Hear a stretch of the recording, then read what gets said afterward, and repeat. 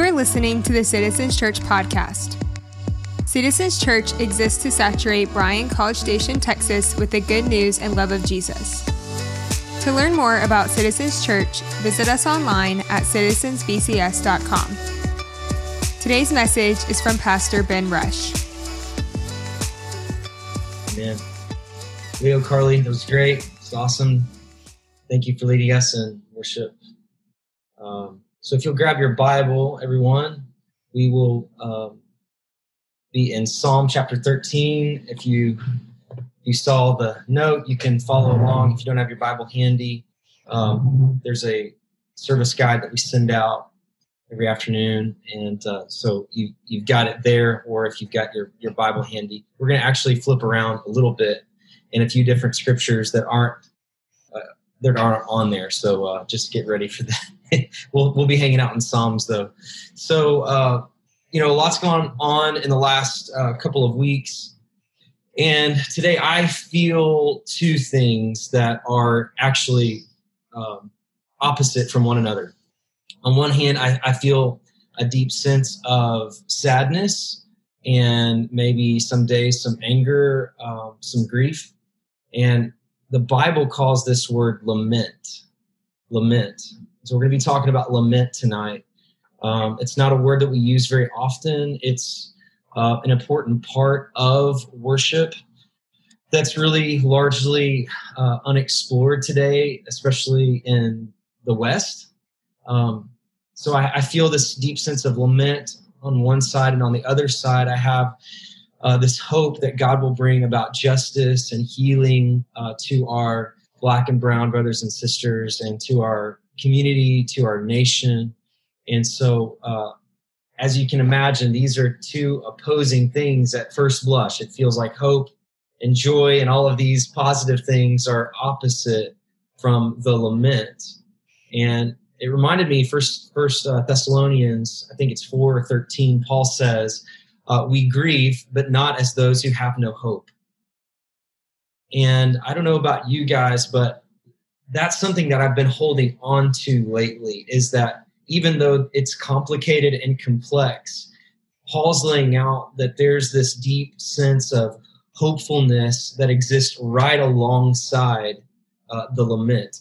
And that's difficult to understand because typically, like I said, we gravitate towards one or the other. But our real hope is rooted in suffering. That's what we read all throughout Scripture, especially in the New Testament when Paul's writing all of these letters. We've read it before, that the hope that we have is actually found in the suffering that we experience. And it's not a hope that moves around suffering. It's not a hope that avoids suffering or pain or grief. It's hope that is really found and built in suffering and pain and grief and protest and lament. And as I said, this is super confusing, as most things are in the life of faith, because, in the West, we're so saturated in these ideologies and ways of thinking that actually suppress lament, because our culture said there's no place for it, just move on, get over it, put on a happy face. And so we approach our problems and our difficulties with this power of positive thinking kind of approach, like don't sweat the small stuff, this kind of teaching that leaves no room for processing any kind of sadness or grief or any emotion, especially with God.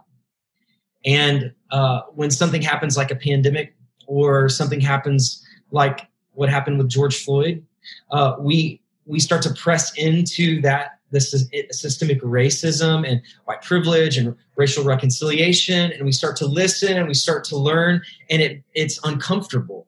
And obviously, for obvious reasons, it's supposed to be uncomfortable. It's painful. It doesn't feel good. It's hard. And there's this temptation that I have felt to just kind of get back to normal. Like, let's just move on past this stuff.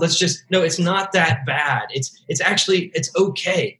And it's really not okay. And it's not time to move on yet. Because without fully engaging in biblical lament, our hope is really, really shallow. It's really shallow. I'm reading a book called The Prophetic Lament. It's written by a guy named Soong-Cha Rah. And he said this, to only have a theology of celebration, to only have a theology of celebration at the cost of the theology of suffering. Excuse me, let me say that all over again. To only have a theology of celebration at the cost of the theology of suffering is incomplete. The intersection of these two threads provides the opportunity to really engage in the fullness of the gospel message. Lament and praise, or what I'm making the case for, and what Paul made the case for in 1 Thessalonians 4:13, is that lament and hope, that grief and hope actually must go hand in hand. And he goes on to say that the theology of celebration will always be more attractive.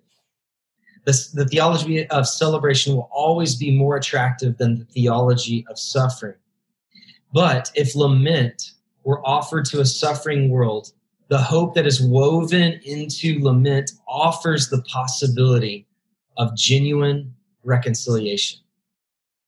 And that's what we're advocating for. That's what we're pressing into, is genuine reconciliation. And so we've got to talk about these things, and we've got to bring these issues to light.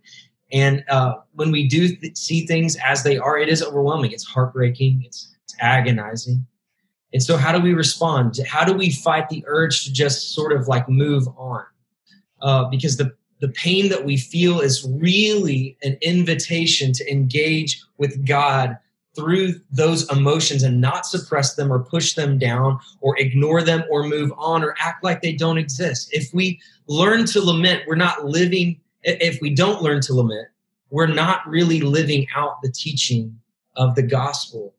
We're actually believing in a different gospel, because threaded all throughout the narrative of Scripture, and especially in the book of Psalms, and I'm going to show you a few passages today, is this case for lament. And so I admit that even right now, there's a temptation to just kind of move on and smile and talk about something else. But I have felt the Spirit say in the last few days to lean into this. And so we're going to look at Psalm 13. And we're going to answer two questions.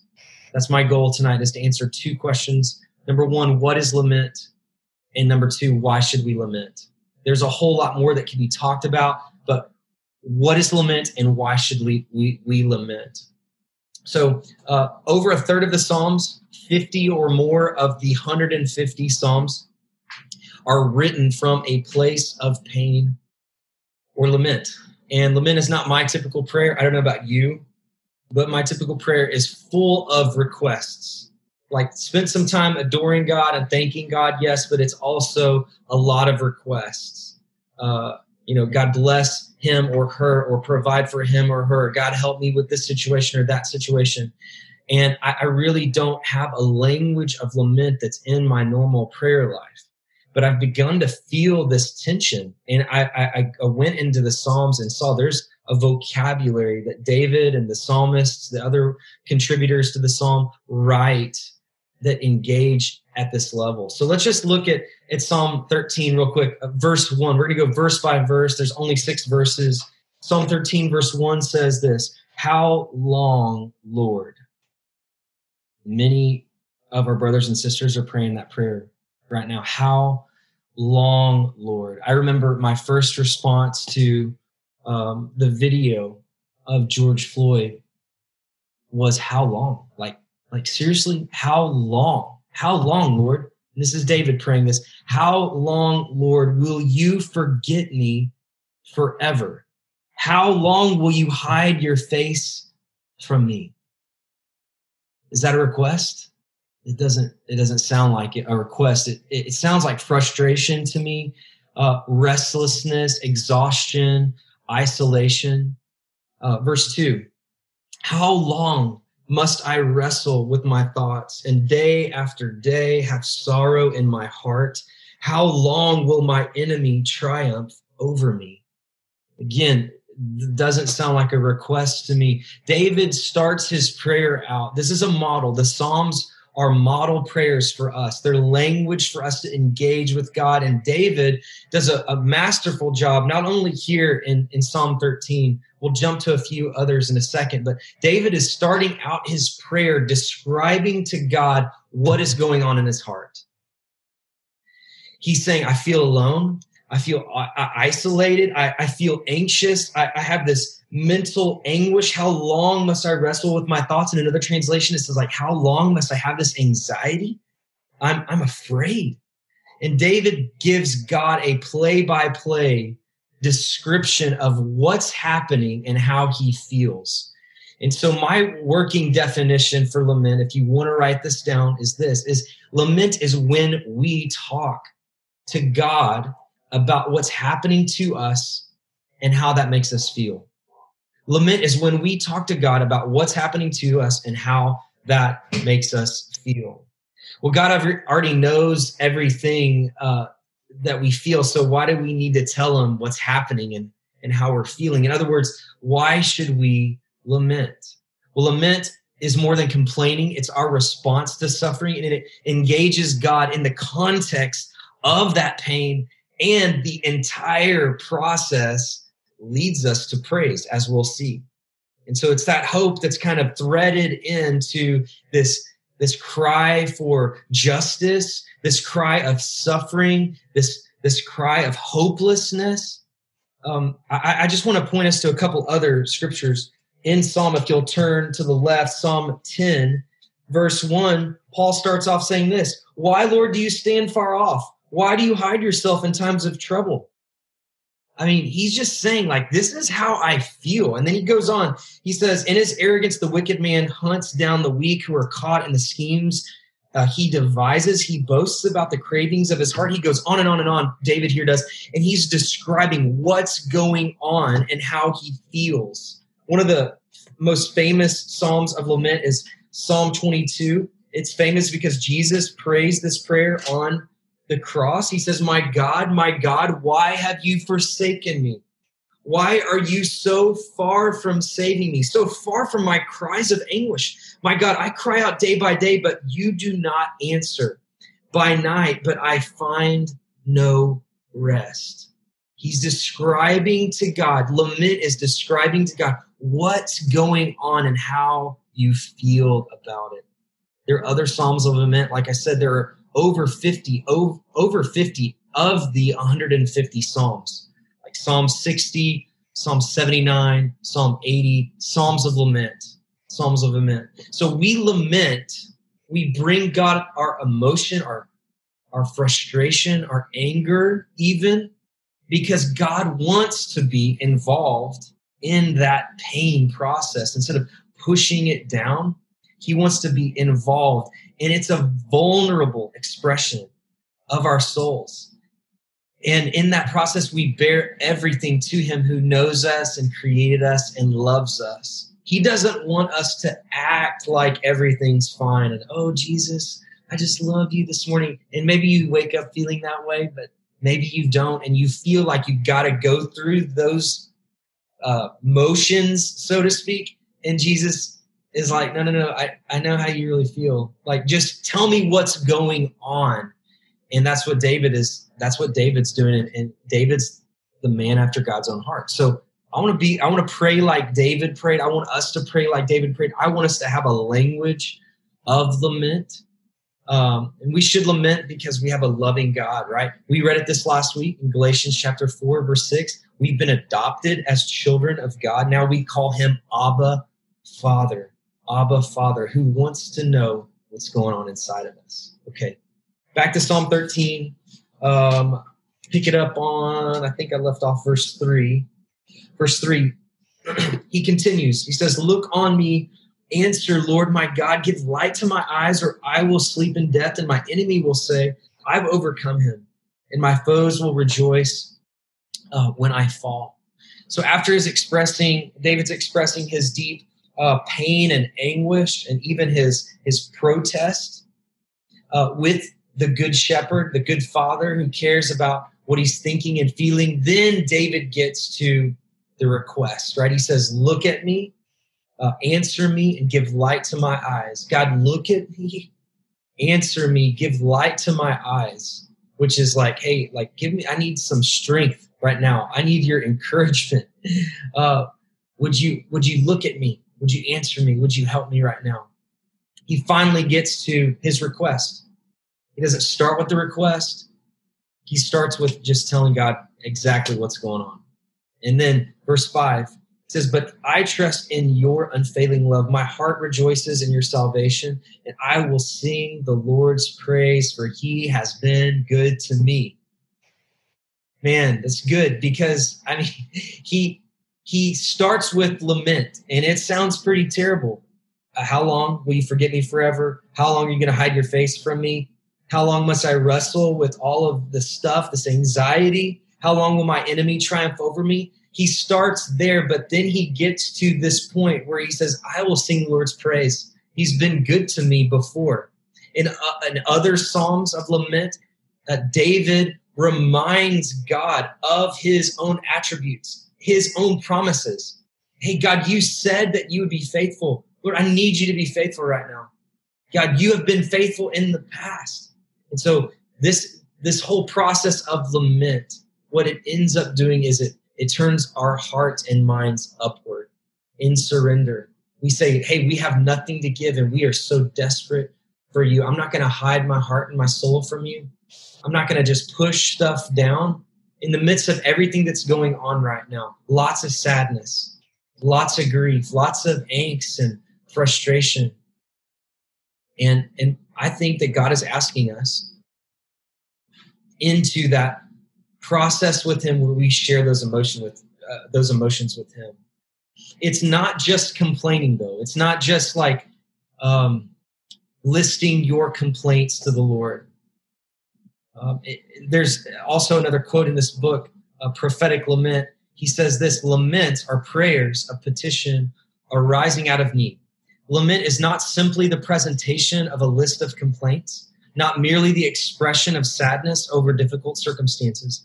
Lament in the Bible is a liturgical response to the reality of suffering, and it engages God in the context of pain and trouble. The hope of lament is that God would respond to human suffering that is wholeheartedly communicated through lament. And so as I close this time of just opening God's word, I want to encourage you to really press into lament. We're going to talk about it some more. This is not, again, a one and done conversation. This is something that I'm learning about. I don't come to you as someone that's an expert in this area.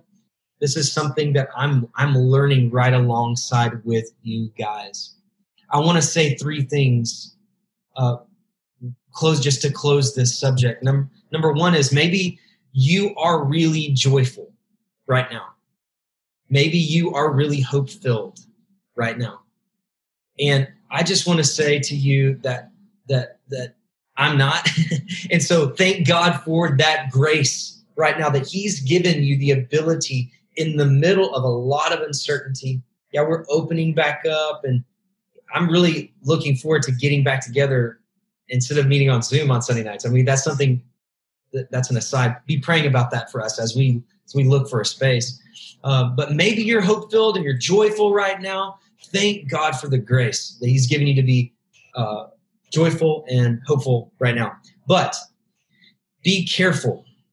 You guys who are really happy, be careful not to belittle those of us or others that are grieving or lamenting, or assume that you are at some higher spiritual place than others are. Just because you're feeling these feelings and others feel maybe more of a negative, kind of downcast feeling, hey, there's a biblical precedent for it. Don't rush us. We're in the process of wrestling with this stuff that doesn't make sense. And God wants us to wrestle with him in that area. So that's my encouragement to you. And the other thing is, hey, you might need to check yourself. You might need to check yourself to make sure you're not repressing feelings of lament or sadness or grief. And I can say that as someone that's just naturally a happy person that does put on the happy face. And I had a friend call me out a couple weeks ago and said, hey, you don't have to smile. You don't like, we hang out, we have these meetings and you're all smiles, bro. I know you don't really feel that way on the inside. And so it was an invitation for me to really, yeah, you're right. I don't really feel like smiling right now. So if you're like me also, in that you feel like you have to have this performance smile or happiness on all the time, check yourself. Maybe you're repressing some feelings that you need to surrender to the Lord, right?